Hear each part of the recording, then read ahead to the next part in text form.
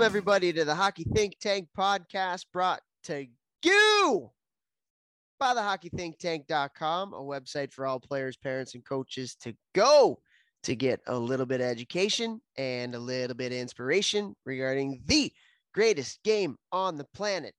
What an episode we have for you guys here today. We are doing another mailbag episode where Vex and I will be answering the listener questions that we shouted out on social media earlier today. And we had a bunch of people that responded. So thank you to everybody who put some questions in there. We picked a few of them out that we are going to run with here. But before we do get to those questions, let's bring on the talent of the podcast, Jeff Lavecchio. Vex, what is up today? Not much, big dog. Put in a shift today, 12-hour day, shaping minds and bodies in the St. Louis area. I got to go to TPH, Total Package Hockey, with Phil McRae, who's been on the podcast before, former NHLer, former dad was an NHLer, and even cooler than his dad being an NHLer and an assistant GM is that his dad was in the movie The Mighty Ducks. So very true. Love Philly. Got to go to TPH, give a nutrition talk today to the young bucks over there. So that was super fun. Trained some people, and now I'm here with the man, the myth, and the legend that is Topher Scott. Oh boy, there we go. I'm in Tampa Bay, Florida right now, as my team is playing against the Florida Alliance this weekend. So I am happy to be in 71-degree weather. Actually had a big win for the boys last night. It was a great game. We played against the Mission in Chicago and won 3-2 in a shootout. So it was a pretty exciting game. Both goalies played really well. Our goalie's unreal in the shootouts. It was a lot of fun. So always fun to have rivalry games. That's electric. God, I love it. It's going to be that time of the year too. Yeah, it's going to be that time of the year where games are starting to get a little bit more important, and like we have our league playoffs coming up, state tournaments coming up, all that kind of good stuff. So a lot of good things happening. It's time of the year. Things start cracking. We love it. How many shooters you guys do? 3. Ooh. Yeah. So our first guy scored, and then our goalie stopped everybody else. So it was unreal. Wow. Money. Oh, love yeah. That. And we won in a shootout the day before that as well against CompuWare. And first guy scored, and then he stopped all 3 shooters. It was the same goalie. Wow. Tendy's on fire. 5'6", 5'6" goalie. And he is lurgy, dude. Like he legit You know what? I remember you talking about him when you guys came to my gym in St. Louis. And then I remember you talking about him on the podcast too. So yeah, hopefully the scouts are taking notice. I love it. For sure. All right. You want to get to the questions here? Let's get right into it. Let it rip. You go first. Here we go. Yeah, let's Mr. Blue Check Mark. I get all these questions because I have a blue check mark on Instagram. First question. This is a good one from Jade Aginla, who's actually going to be playing college hockey at Brown University. There we go. Muncie's alma mater. Yep. Is burnout real? She asked. How do you know if you are burned out in season? That's a phenomenal question. I think question 1 is yes, it is very much real. I think at a lot of different times, I'm sure you felt it. I've felt it as a player and a coach. It's a long season, dude. It is a long season, and burnout absolutely 100% is real. How do you recognize when you're kind of feeling it? I think it's when like you're not jazzed to go to the rink anymore. It almost feels like a job and something you have to do instead of something that you get to do. I think with that though, I think there has to be a conversation, because it's not like, oh, I need to, like sometimes you got to trick yourself into making it fun. And then as coaches, you have to change things up at certain times throughout the year to have to make it a little bit more just so it's not so mundane and every day is Groundhog Day and the same, so I think everybody kind of goes through it. I think NHL players go through it 100%. NHL coaches go through it 100%, 82 games, grind, travel, all that kind of stuff. It is very much real. And so what can you do? I think you just got to find ways to change things up a little bit, find things to make things fun. I think competition is always a way to do that. And so I don't know about what you think, but I think absolutely it's real. I've felt it. I know a lot of people have felt it. And so what are your thoughts? Yeah, 100%. Doesn't matter how much you love hockey. I also think that it's a lot easier to get burned out if you're either not winning or you're personally not having the success Yeah, that you feel like you should be. that's a It's great a point. lot easier to get burned out. So that also tells me how important it is to take care of yourself mentally and physically all season long. You got to find things that you like. Whether that's playing guitar or I don't meditation, doing yoga, like do other things in the season that make you happy and keep you grounded, and keep you in a good mental headspace so that you're looking forward to go to hockey. If all you do is hockey, hockey, hockey, and all you live for is hockey, hockey, hockey, sometimes I feel like you can get burned out. So make sure you have other things going on as well. I think that's something that can help. Yeah, that's a great point. I mean, balance in life is everything, and it's so difficult to attain. I think a lot of different times as a relatively new parent, I'm sure the relatively new or not relatively new parents, but any parents listening can attest to that. And yeah, I think you just have to find ways to just diversify your interests and make sure that you're doing things that, like you said, that make you happy outside of whatever the job is. For college hockey players, the job is playing college hockey. For youth hockey players, could be playing youth hockey. And yeah, the more, and we've had people on the podcast, I remember Duncan Fletcher in specifics, who works with the NHLPA and does a bunch of different stuff with them. And his big thing was like people who have interests and do things outside of hockey actually perform better when they play hockey. And that was at the highest of levels. So I have to imagine that it's the same thing for younger kids too. So yeah, I think burnout 100%. It's a real thing. And I think it's really incumbent, especially at the youth levels, on the coaches to make sure that you're making it fun for the kids that are playing. I mean, professional coaches do the same thing. They understand at certain times throughout the year, and you can attest this playing pro hockey. There's certain times maybe you get a day off and you go to a team building event, or it's a small area games day. Sometimes, even in college, we used to do shinny Mondays in college, where every Monday practice in the second half of the year was just shinny. We would just throw a puck out, put the music on, and let the guys play 4-on-4. And so just finding ways to do fun things like that to change things up for the kids, I think is really important. Yeah, I know one of the junior teams that I work with as a strength coach on Mondays, they don't have like a real practice. If they sweep the weekend, they have like a special. I'm not going to say the names or anything, but they have like a special thing they named it, and they'll play against each other on Monday and not have like a quote unquote real practice. They'll just have a workout and that type of scrimmage, like you said, if they sweep the weekend. So like things like that definitely keep it fresh and fun. Yeah, yeah, for sure. Keep it fresh and fun. Keep it fresh and fun. I love it. Okay, anything else? Move on to the next one. Next one, baby. Thank you for that question, Jay. That was awesome. Okay, this is Dennis from Tisdale, Saskatchewan. Great place, Tisdale, Sask. What are your thoughts on players playing their off wing? Well, I guess I would love to have asked like an it depends type of thing. I would love to ask how old, because I was having this conversation with somebody recently, a coach, somebody who coaches younger players, and I was saying like I still think that up until like I don't know 13, everyone should play every position. I think in games, especially games in the beginning of the season, I just think it for we always talk about development. I think that seeing the puck and seeing the ice and seeing everything that's happening from different views and different perspectives on the ice can only make you a better player. Yeah. Like, so I think that everyone should play their off wing.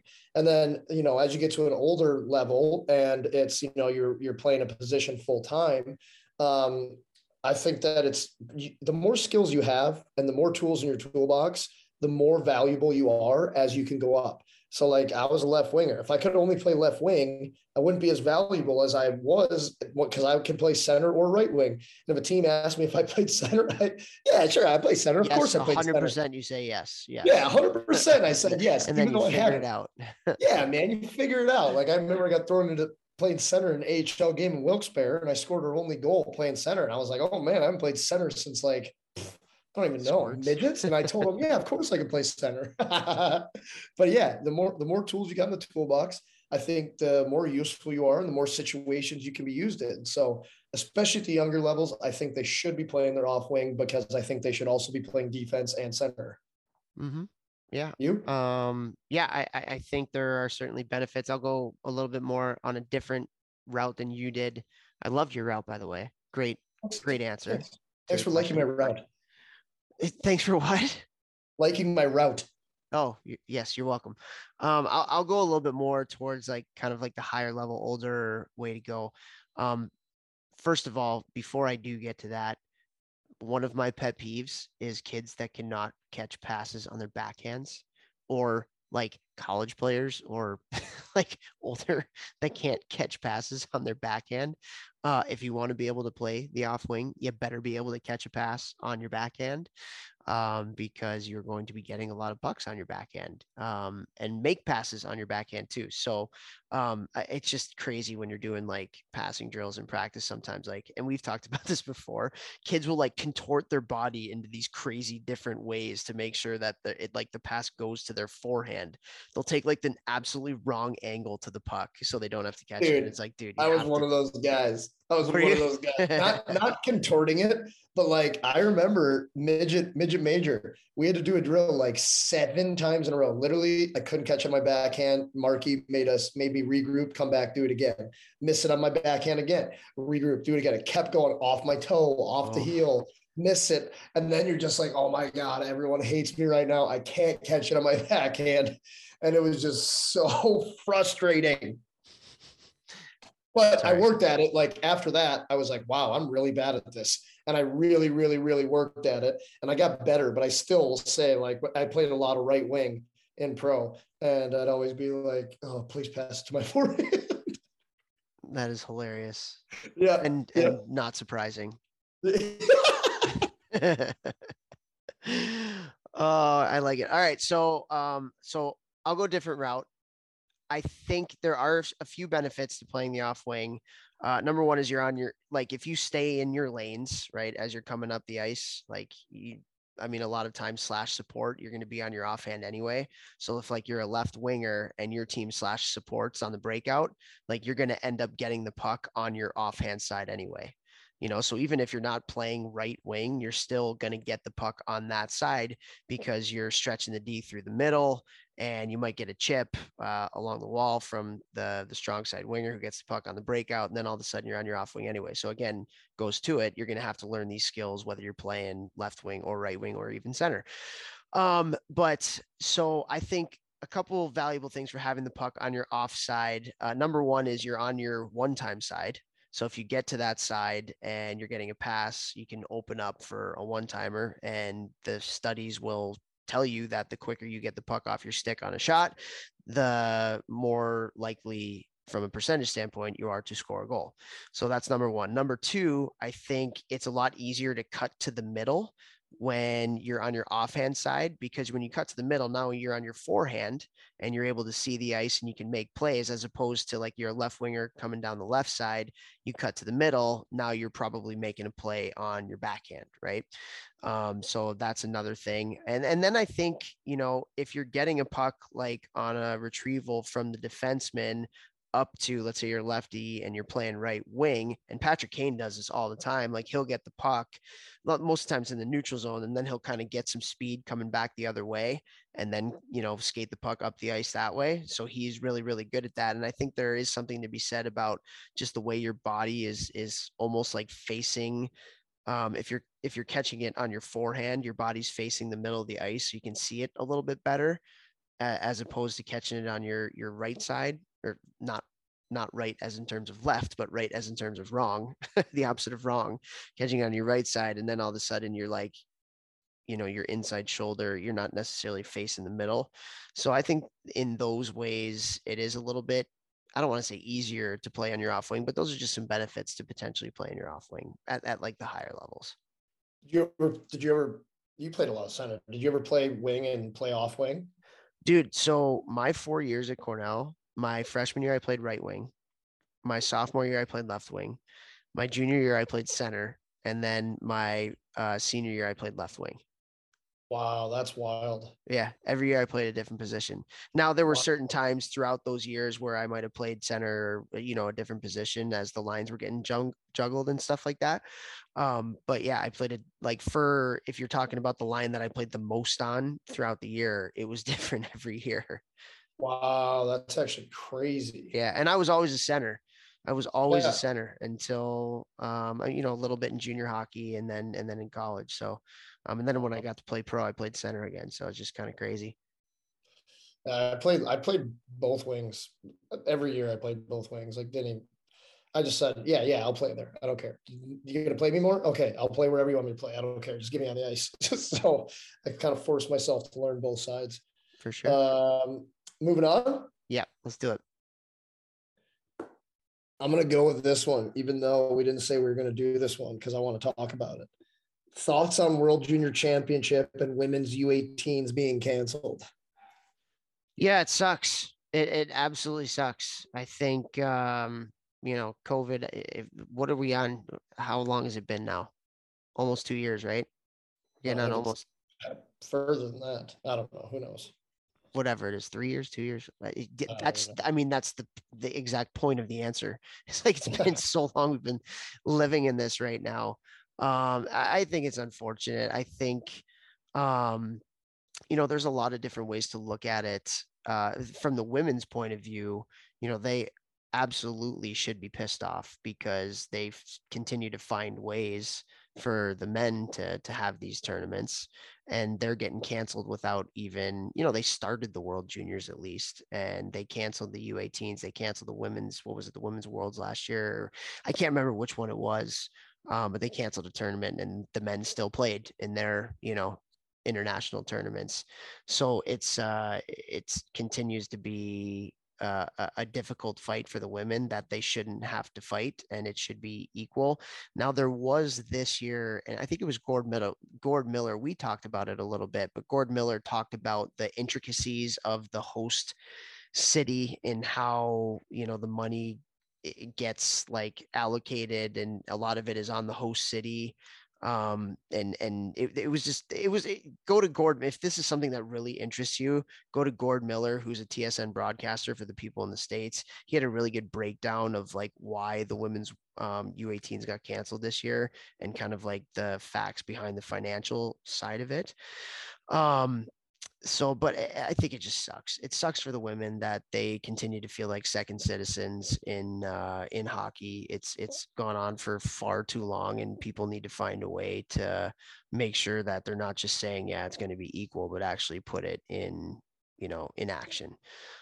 So from the woman's side of things, I think they absolutely have gripes with being canceled as many times as they had with continuing to watch the men's go. As far as the World Juniors this year, I think it was a joke. I think it was an absolute joke that World Juniors this year, with how few people were testing positive, and just I hate talking about this stuff. It's just so polarizing. I know you're a little bit more apt to talk about it.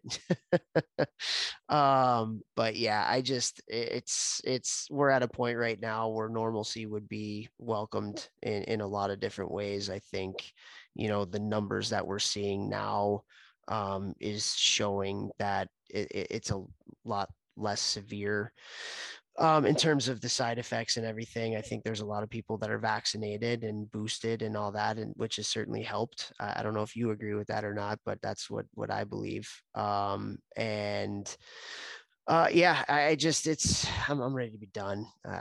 I'm just ready to be done. It just sucks. Yeah, it is an absolute butt clap. I wasn't even going to go into like vaccinated or unvaccinated, any of that stuff. I think that they should have had better protocols. I remember hearing, I remember reading. I think it was the Czech goalie had a very very good post on Instagram, and it was just saying like that they did a bubble the year before, I think, and like the NHL has had successful bubbles, NBA, whatever. And he said, "Oh, we weren't allowed to test We couldn't test positive for this. We had to be like so tight before we came. Like we only were with each other. We didn't go around anyone. When we got here, we were so good about it. And then we get to the hotel that World Juniors was at, and in the restaurant There's like where a they had wedding or something, right? there was Yeah. like a wedding going on, and like people everywhere that were just like from out on the street. And for me, like that's pretty unacceptable. Like you should have picked a hotel that wasn't in a space that had contamination zones, whatever the hell you want to call them in this sci-fi movie we're living in. So I think that from a tournament standpoint, that just wasn't executed well.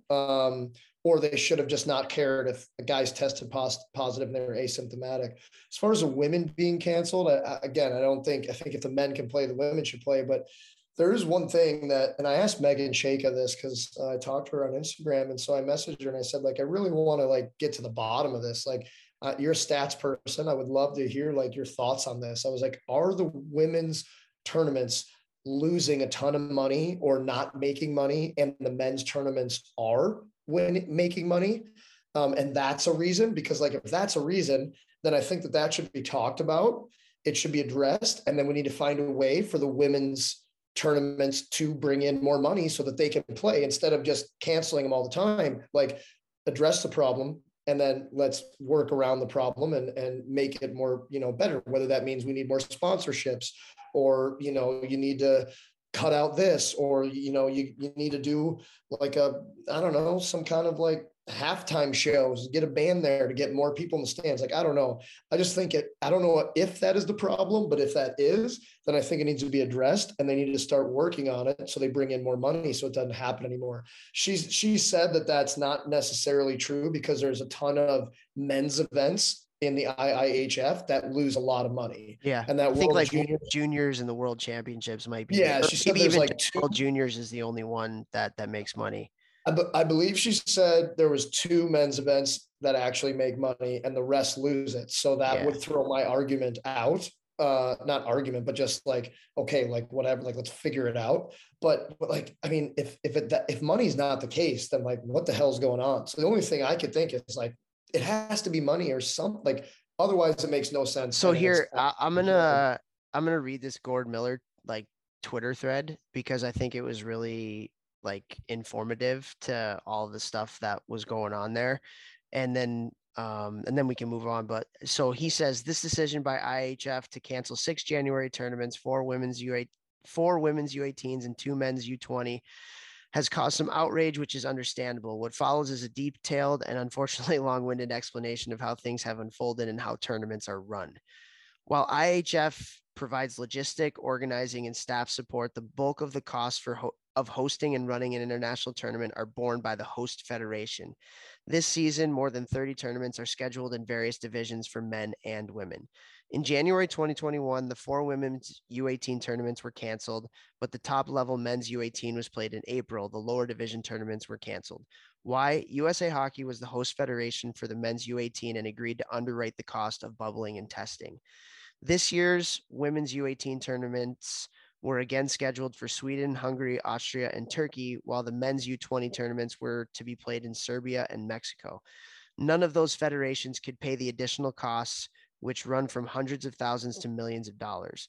In addition, the IHF medical panel determined this week that with the new wave of the pandemic spreading as it is, having players and officials travel internationally wasn't something that could be safely undertaken in January, given the fast spread of the latest variant. And this was on December 24th that he is saying this. So why are the World Juniors going ahead? Most of the teams arrived in Alberta and went into quarantine early December and are still in lockdown while being tested daily. The deadline for entering the bubble was December 15th, which was just as the new variant started spreading. This year's tournament is being run jointly by Hockey Canada and the Edmonton Oilers, who are responsible for the costs of running the event, including the bubbling of the hotels, added security, and testing the players daily for nearly a month. So why doesn't the IIHF pay for the tournaments? Simply put, it doesn't have the money. The revenue generated by the 2 biggest tournaments, the Men's World Juniors and the Men's Worlds, cover the costs of supporting and staffing all the other tournaments. That's why the cost of hosting tournaments is paid by the national federations and beyond Hockey Canada and USA Hockey. Most of them don't have the resources to take on the cost of hosting a bubbled international tournament. It's unfortunate, but it's a matter of economics. So I think that is like the perfect explanation of Yeah. it. I mean, that makes sense. That Yeah. why wasn't that talked about everywhere? Because we love to be polarized. Yeah. And have tough. a strong tough. opinion one way or the other. Right. So, I mean, I was I was pissed when the women's were first canceled and the men's was still going for World Juniors. I was really pissed. I thought it was really unfair.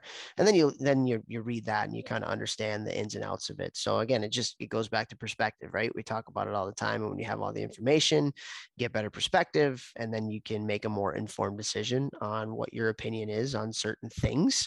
And so I think, yeah, after I read that, I felt much better just in terms of like being informed on how it works. So obviously it sucks. COVID sucks. We're still in it. It's absolutely crazy. We're all polarized by it, and but this was an informed thing that Gord Miller put out, and I thank him for that. Yeah, it's not just for sure. It's just not just people yelling at clouds. I love it. So, all right. Do you have anything else on this one? No, other than just like if there are other reasons, like for the other times that the women's gets canceled, I wish we would just figure out what the reasons are so that they can be addressed and then move forward so it doesn't happen and anymore. make sure it freaking happens. Yeah. Right. Like, what are the problems? And let's get some solutions to it. 100%. Exactly. State the problem, find the solution. Booyah, play. There we go. All right. Next question. Here we go. This is from Justin in Oakville, Ontario. What are 2 to 3 position specific skills for forwards and defense coaches that they should be focusing on when developing junior hockey players? Great question. Vex, you want to get her started? Or you want me to get started? So we said 2 or 3 position specific skills. Yeah. Position specific. Why don't you just start with one, maybe?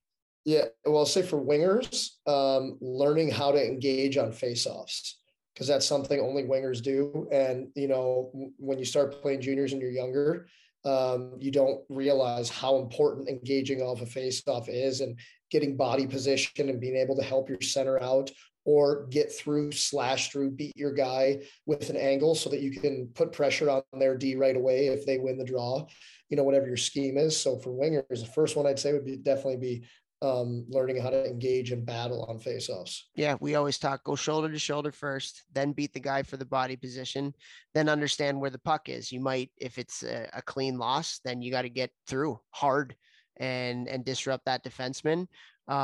If you win it, you got to hold that guy up a little bit to give your defenseman a little bit of time. Or if there's a second, third effort where the puck is, you got to get. I have shown so much video this year to my team on faceoffs.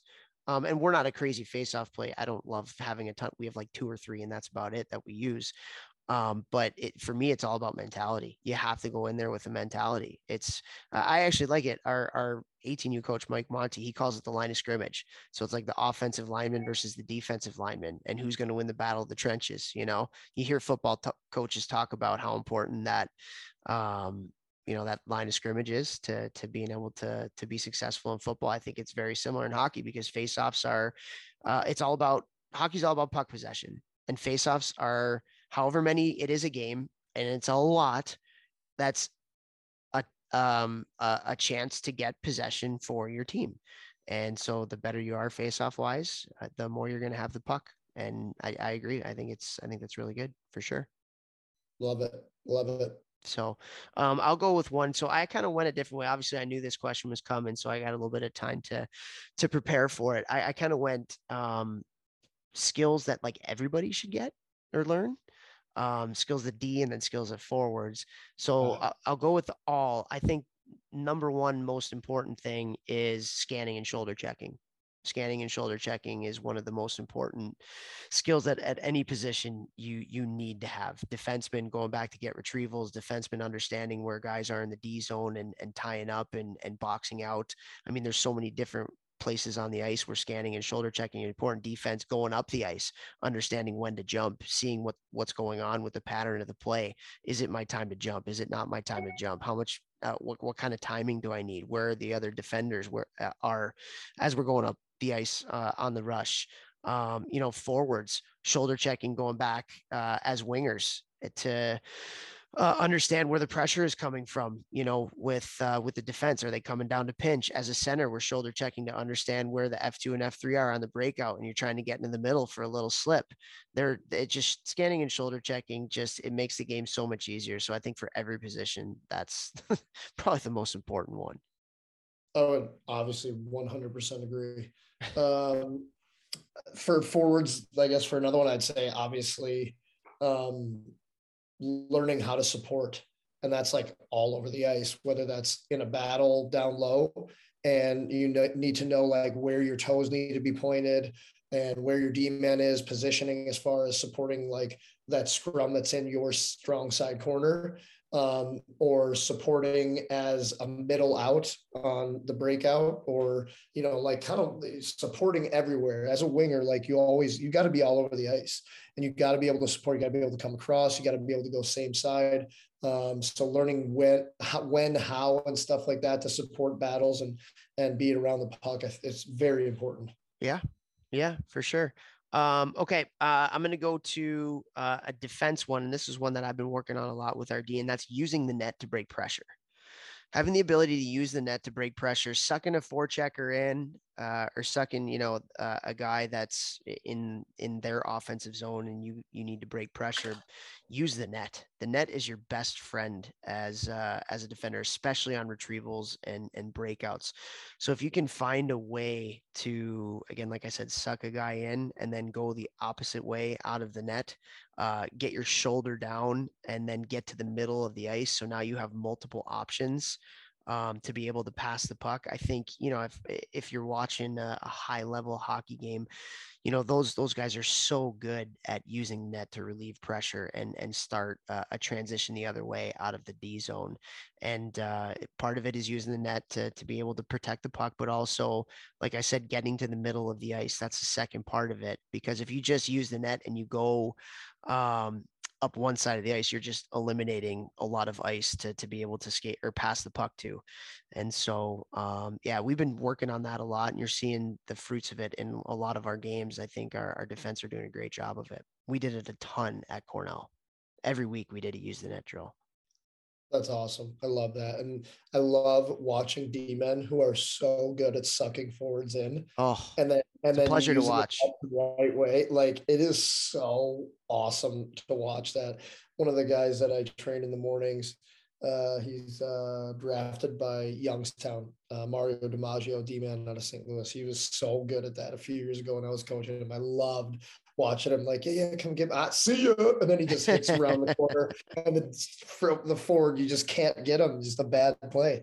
I'll throw another one out there, and it's very similar to the one that I just said for forwards, but like for D, it's going to be like learning how to support your partner, not just the puck, but your partner, whether that means you guys are running a rocking horse or a seesaw, or, what do you call this? Everybody's got different names for it. A hinge, like when Sure. you're hinging, the hinge play. Like if you're a good partner and you support and you're able to find the lane or make a lane for your partner to be able to pass to you, like that's such a massive play for that D-man, not just having to throw it off the boards if he gets in trouble, be able to hinge underneath, and then you have another chance to make a clean play entering the zone. That changes, possession and everything massively. But then also like learning how and when to call reverses or when to pop in the slot for the D-man coming around the net. So like having a lot of talk with your partner, it's a skill, or having a lot of chemistry. It's a skill, but it's also something like you can be talking all the time between every shift, sit next to your partner. What did you see? Where could I been for you? Could you hear me? Just asking questions like that. When you watch video, like if you really want to be a good D pair, like do everything together, talk to each other all the time, watch video together, and it will make you way more massively successful if you can support your partner all the time. Yeah, the most important person on a retrieval is not the guy going to get the puck. It's the person that's supporting the guy that's going to get the puck.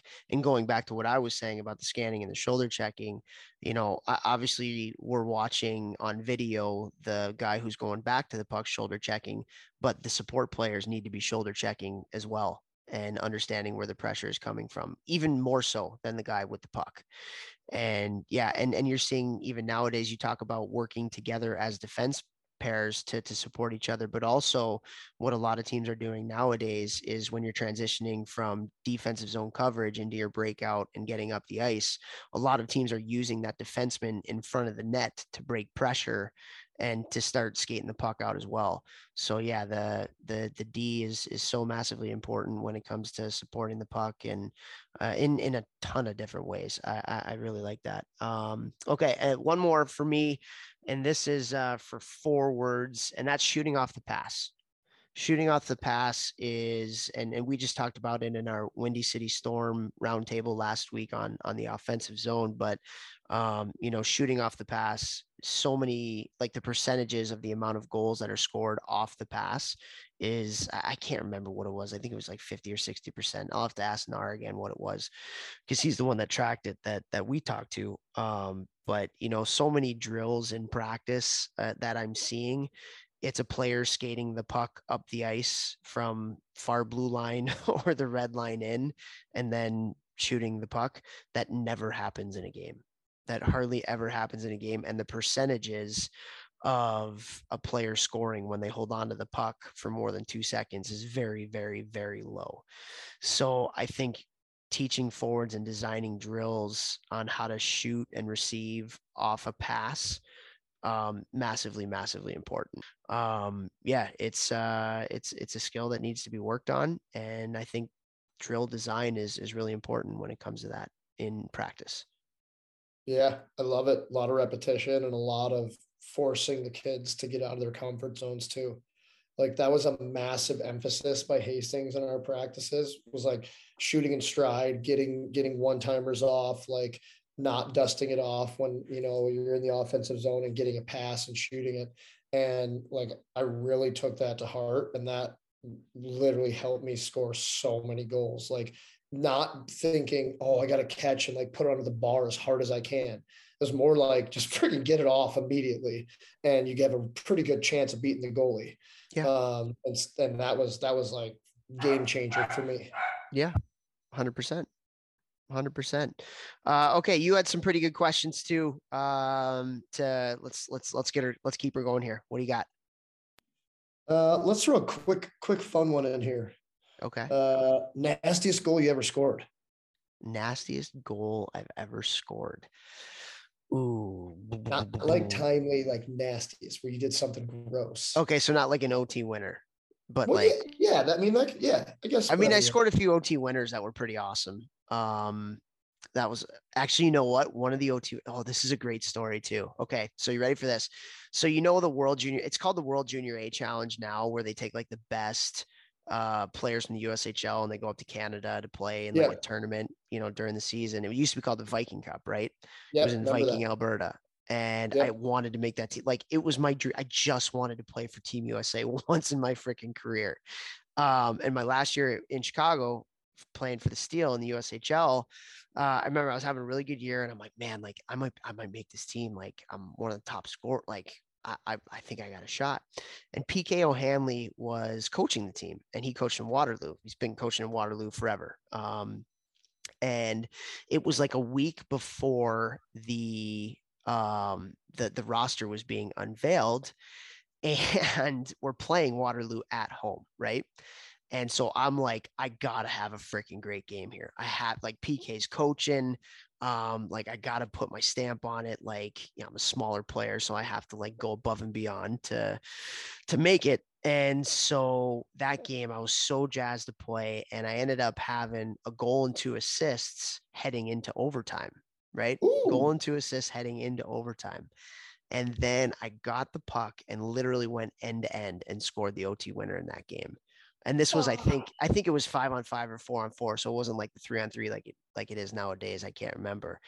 And so I got the puck like in our zone. I skated through the middle, I kind of walked the defenseman, came in on a breakaway, walked the goalie. Like it was a legit highlight reel goal. And I'm like, there's no way he's dogging me now. Not a chance I'm not making this team, and knowing at the time, I had no idea at the time that he's not the one actually picking the team. I'm sure he has input, but there are other people within USA Hockey that are scouting and watching and yada, yada, yada, whatever. But I remember after scoring that goal, I was on cloud nine. I'm like, there's no way I'm not making this team. There's no way I'm not making this team. And I've told stories on the podcast before how I was an alternate to go on a Team USA trip, but the guy literally told me that I was too small and we're looking for size on this team. So you're going to be an alternate. If somebody gets hurt, you can go. So that was a dagger. And then this time I'm so excited. I'm like, I'm going to make it. I'm going to make it. I'm finally going to be able to wear the USA jersey. And then Jeff Dunn, who was living with us at the time, and Dunner got a call a week later from somebody at USA Hockey, and he was like, "Congratulations, you made the Viking Cup team, the team to go up. You made it." And so I'm sitting by my phone. I'm like, "All right, I'm next. Like it's gonna come. Like it's coming soon. It's coming soon. It's coming soon." Kept waiting by the phone. Kept waiting by the phone. Kept waiting by the phone. The damn call never came, and I didn't end up making the team. And I was so like heartbroken because I again thought I deserved to make it. But that's life, and lit a fire under my ass. Another fire that needed to be lit under my ass again. So just like that might have been the like nastiest. That was the question, right? Nastiest goal that you've scored. But yeah, came with a bit of a story, and I'm still a little sour about it. Yeah, I love it though. Oof. What about you? Man, I was on the edge of my seat. I was really hoping you got that call. I did not get the call. I remember going to the rink that day for practice and, going to the coach's office and being like, did I not make it? Like, what's going on? And then it got unveiled and I was, that was a bummer. Big bummer. Wow. Huge butt clap. What about you? Nastiest goal ever? I don't know. I think I had a really, really nice goal in college where I toe dragged the living shit out of the D-man sliding across. I pulled it in and just went low blocker posting in. That's probably one of my nicest goals because I was never really known for my stick handling prowess. So for me to pull off like this massive toey was pretty gross. And I think it was a game winner in Ferris State. So I'd say that's probably, I don't know, that one just always sticks out in my mind. Moving on. What separates good players from the best? Ooh, I like that question.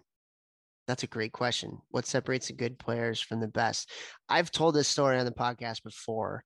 But I remember going to the ECAC finals up in Lake Placid. This was after I was done coaching at Cornell, but I went up there because they were in the championship game. I remember walking into a restaurant and Scott Young, he was big time blue, USA Olympian. He, I don't know if he still is. Dude. Yeah. But he shot the puck in stride like a mofo. Oh, he was unreal, dude. I think he scored 40 one year. And so he was sitting at the bar eating dinner. And so I had met him before. So I kind of joined him and we started talking hockey and just eating dinner and stuff. And he was, I believe, the director of player development for Pittsburgh at the time. And he might still have that role. I'm not sure. But we had a great conversation on hockey. And I literally asked him this question. And I'm pretty sure we've talked about this on the podcast before. But I said, hey, like what's the difference between a guy that sticks in the NHL and a guy that goes up and down? And I'm expecting him to say hockey sense, competitiveness, something like that. And his answer was self-reflection. Self-reflection. That's the difference between guys that stick and guys that don't. It's the guys that understand what their strengths and weaknesses are, understand the type of role that they need to play to be able to stick. And a lot of times that's a role that they're not used to playing. Potentially a lot of guys that are playing pro hockey were the most skilled players at their position and got to play in those types of minutes. And then a lot of guys have to retool their game to be able to play a different type of role because they're not going to beat out Sidney Crosby and Evgeny Malkin to play on the power play and things like that. So self-reflection, just reflecting on who you are, what your identity is as a player. People I think who are really true to their identity as a player, but can also add in certain things to fit certain roles. Those are those are big. So that was a really cool answer from him on that question, guy that obviously knows what he's talking about. And then for me, I think it's just predictability. predictability is the thing that predictability and preparation.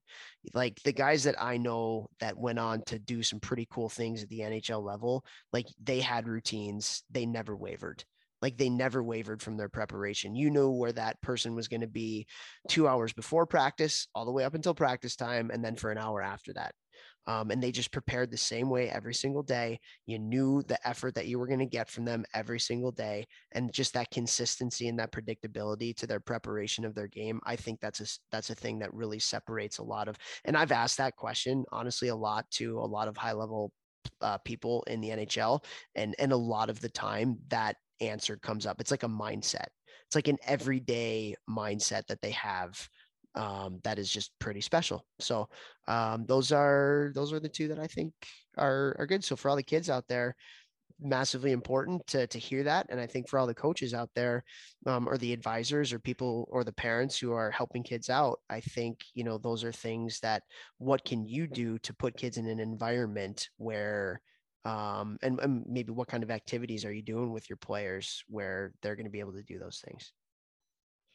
Literally don't even think I can or should add to anything to that. I think that honestly, I think it was perfect. Like as soon as you said self-reflection, I was like, oh yeah, that is Well, you were, yeah. I mean, you were in Boston, right? Like you were in training camps and preseasons with the Charas and the Bergerons and the Marchands and things like that. Like those are obviously guys that stuck. And then you played a lot of years in the AHL as well. Like, would you say that those things that I just said are predictors, let's call them, of the guys that stayed and the guys that didn't?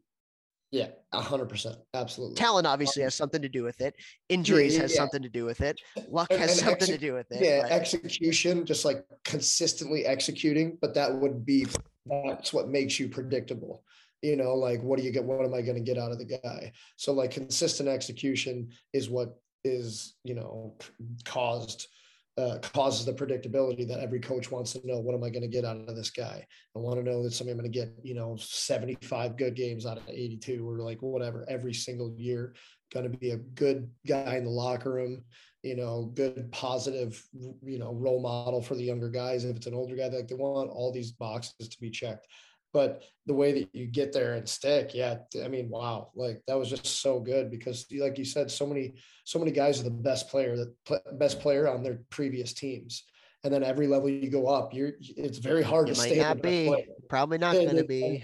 And the odds are that you're not going to be the best player, and you're probably not even going to be one of the best players. So what else can you do? That's like something else we talked about earlier in the podcast, like learning the rest of the game, playing all the positions so that you can have more, tools in your toolbox. Yes, sir. Yes, sir. Okay, we got one more, a couple more. Yeah. What do you got? Pee-wee and below development. I'm racking my brain about this. That's just a question. Yeah, like what type? I'm guessing, what type of development, what types of things should you be doing for development? Develop the Pee-wee and passion for the below. game. Develop the passion for the game. Develop the passion for the game. Develop the passion for the game. Like obviously, it's what's Roger Grillo call it, Flintstone vitamins. So you have Yeah. to wrap things like doing skills and teaching concepts and all of that. Like, so it's like the vitamin, you're getting those kinds of things out of it, but it's the Flintstones. It's fun. It's like my kids, they eat gummy vitamins. They think it's so cool because it's gummies, but they're actually vitamins. I'm sure there's a lot of sugar in it, and who knows if it's actually good for them. But anyway, um, but everything that you do from peewees and below, and I mean, it's kind of the same as you get older to a certain extent, but you have to make it fun. You have to develop the passion for the game. That's where it needs to start. Um, and then the second thing that I would say, obviously, you need to work on the skills, the skating, the shooting, the passing. But for me, the most important one is the passing, because the passing for me is the teacher of the understanding of the game. That's how the kids, how people say like they got to figure it out. Like you need to do drills where, players to certain extents can only hold on to the puck for a certain amount of time, and games where they can only hold on to the certain amount of time. So they have to have their head up and look for people. And then it puts an onus on the other kids to have to get open as well. I think passing, the skill of passing is one that's huge, but also the concepts around passing the hockey sense, the understanding the pressure, the understanding the open spaces that are going to be on the ice. When you get a little bit older, the understanding of the certain patterns that are going on within a game. So number one, passion by a long shot. And then, the fundamentals of the game, especially the passing. Love it. I don't know if that's what this person was looking for. It's a pretty open-ended question, but yeah. I would say, I guess since you did such a good job nailing that on the head, I guess I'll go with off ice. Off ice. Oh, yeah. Also, honestly, developing a passion in the off ice. I tell the coaches that run, the workouts for the younger kids out of my gym, like first and foremost, like I want them to have fun. I want them to want to come here. Let's disguise skills in games. I play a lot of games and work on different skills, constraint-led approach to the games. And then the fundamentals, and just hammer the fundamentals, and then, game, and then hide fundamentals in games, and, that kind of thing. So again, developing a passion for that, making them want to be there. And that doesn't mean taking it easy on them or they're not working hard, because you can have it both off, with off ice. I've definitely been able to do that. For instance, if you want them to work on sprints and also like a little bit of having to process information, like I play a game where it's just rock, paper, scissors. Two kids meet in the middle of the gym. I say, okay, if you win, both of you have to sprint to the right. Whoever gets to the right first wins.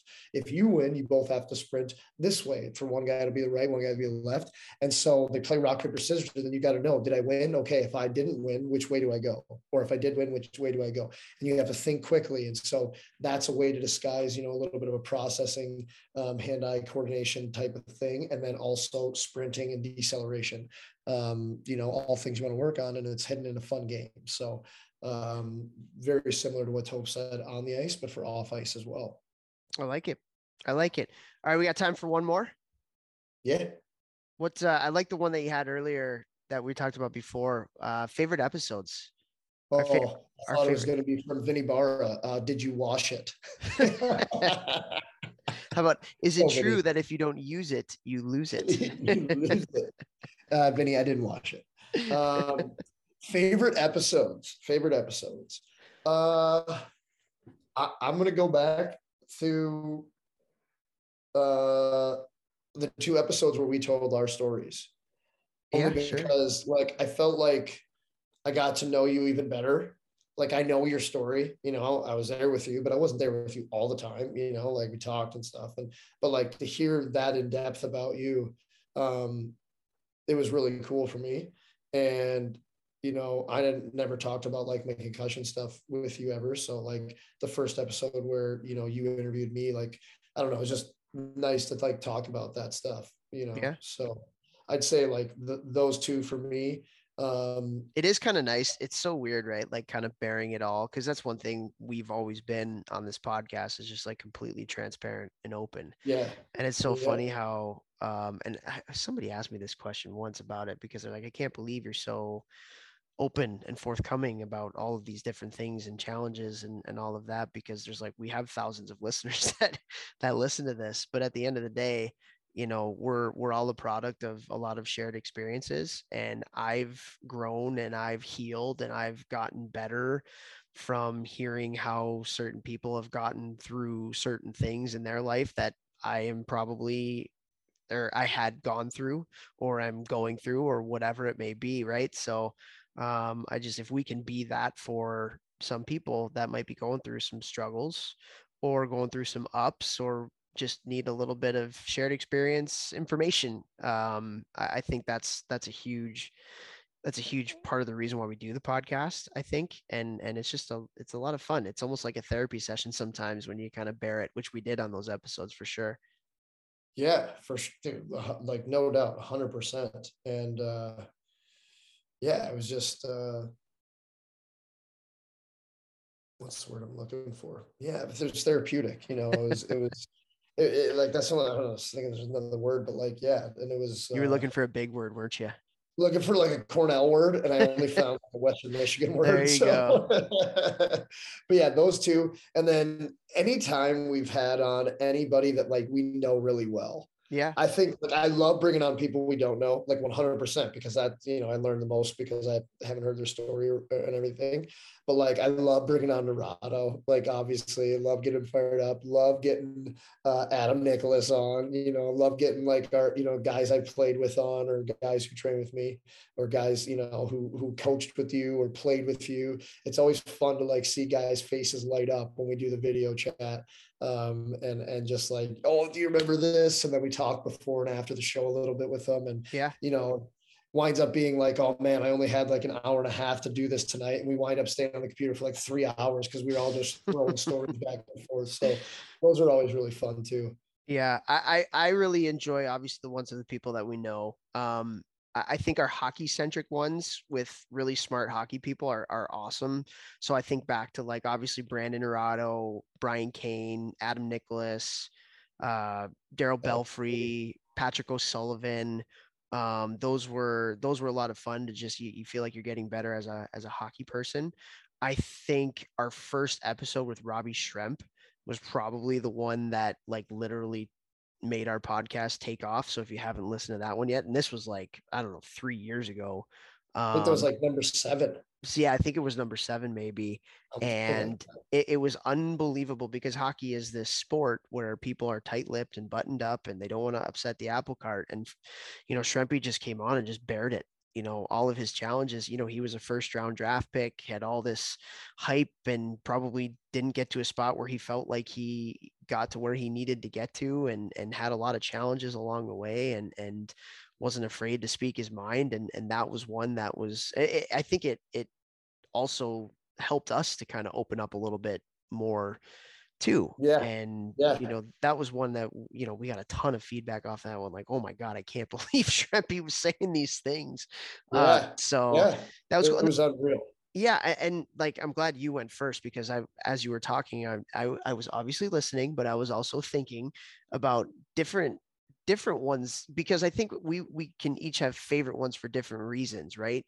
I think from a youth hockey perspective or youth sports perspective, one that we just did pretty recently with John O'Sullivan, that was a really refreshing one when it came to just how the youth sports culture works.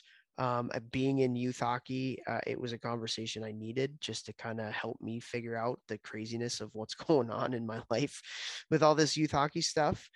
So that was a really good one with John O'Sullivan. I think the one we did with our moms was Yeah. unreal. That was a Hockey really mom good one. episode. That one was a lot of fun. Just being able to reminisce with Aunt Carl and my mom, Aunt Deb to you.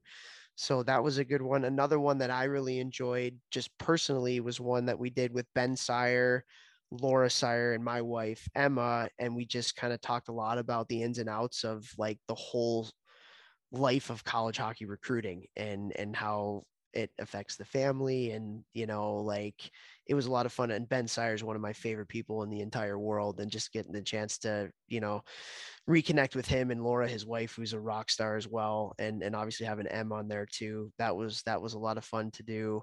So those are ones that kind of stick out to me. That were fun, a lot of fun to do.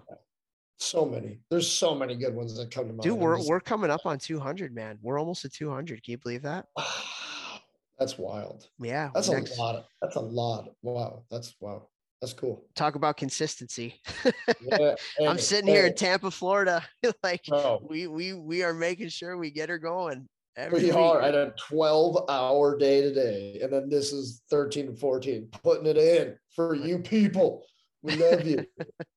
We do love you. And yeah, I think this was a lot of fun. Again, thank you so much to everybody who put their questions in. I know we didn't get to everybody's, but from a time standpoint, I want to make sure we don't take on too long. We'll do more mailbag episodes in the future. And yeah, we appreciate everybody that wrote in. And we also appreciate our awesome sponsors. We got Gel Sticks, our title sponsor, weighted training aids, the best out there, used by the NHL, used by college teams, used by the National Development Program in the United States, used by Max Scott, my brother. He has his gel stick out there for all of our practices, which has been great. So gelsticks.com, stx.com and get a discount with your weighted training sticks by using the coupon code Think Tank, one word. Train Heroic, which is the training app that Jeff uses. He puts all of his workouts on there. Over 1,000 people have used it, and he's got his train with me thing going. He trains different college teams and junior teams and youth programs with it. It's just, man, you've done such a great job pivoting in this COVID age of going virtual and helping out so many people, not just in the St. Louis area, but beyond. So awesome, awesome stuff. Go to Train Heroic app on your phone, download Ripped Hockey, RIPT hockey to train with Vex. And then we want to thank icehockeysystems.com as well. These guys are amazing. It is the best website out there for all your coaching and parenting youth hockey and high-level hockey needs. Thousands of drills, whiteboard explanations. It's an unbelievable way to just folder all of and put all of your intellectual property for your program together in one place. You can share all your drills with everybody in your organization. We've partnered with them to do an associations package, which is just like, for the cost of this thing, guys, it's incredible. And if you don't have this for your youth organization, you need to get it. You get access to so many different drills, whiteboard explanations. You can draw up your own drills, send them to all your teams and all your players and all your coaches before your practices. I use it with my team to plan my practices. It's made life a whole heck of a lot easier. And if you're a parent out there, or for hockey directors out there, they also have access, every single one of your parents, to our Hockey Think Tank Parent Survival Guide that can help you navigate this whole crazy youth hockey process. So thank you to Ice Hockey Systems. Go to icehockeysystems.com, use the associations tab to get this for your youth program today. And Vex, we can't say it enough, every day, every time we end our podcast with thanking all of our unbelievable listeners. It's amazing to think that we're almost 200 episodes in, and the thousands of people that tune in every week to this thing. And so we love you guys. We so appreciate you guys continuing to tune in and talk some hockey and listen some hockey with us, whether you're on your way to the rink, whether you're on your way to work, whether you're with your kids in the car, or you're just by yourself and getting some me time. So we so appreciate you. We love you, and thank you so much for all the support that you've given us. Vex, anything to end this shebang on? Nah, just thank you. Appreciate it. And keep sending us people you think would be a good interview for the podcast or conversation for the podcast. Love, having people send that stuff, and whenever we can, we'll try and get some of those people on. So that's always fun. You guys connecting us with somebody. Yep, it's happened plenty of times. So if you have people that you know that you think would be great, let us know. Jeff has a blue check mark on Instagram, so you know where to find him. And for me, you can message me on social media. Email me at topher@thehockeythinktank.com, whatever's easiest for you. So thank you, everybody. Hope you have a great